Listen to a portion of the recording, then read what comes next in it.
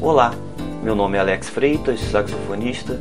Neste vídeo quero trazer 2 dicas de como usar a escala maior como ferramenta para a construção dos nossos solos.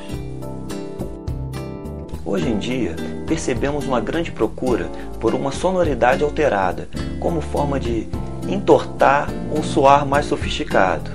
Mas nessa, acabamos por negligenciar ou menosprezar a escala maior. E logo ela, a escala mais democrática de todas, onde pode se beneficiar tanto os que começaram a estudar, quanto os que já estão há tempos nessa estrada. Mas como fazer com que ela soe de maneira interessante? Bem, vamos lá.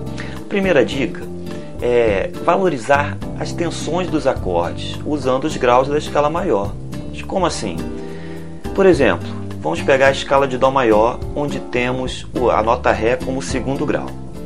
Em um acorde de Dó com 7ª maior, a nota Ré é uma nona.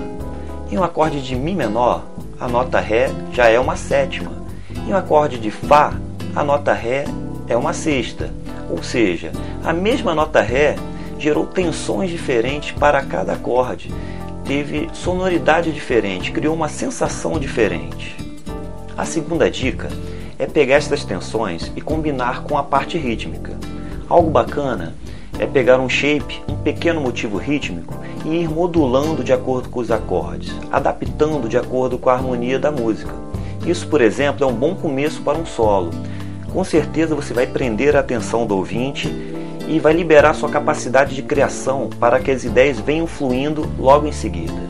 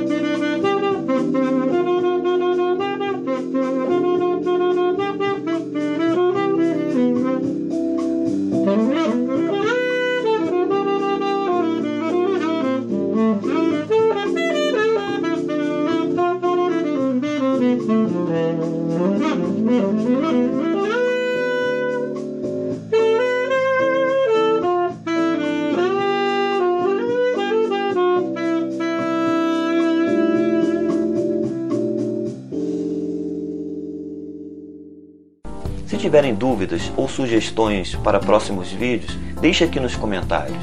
Se gostaram, deixe o like e se inscreva.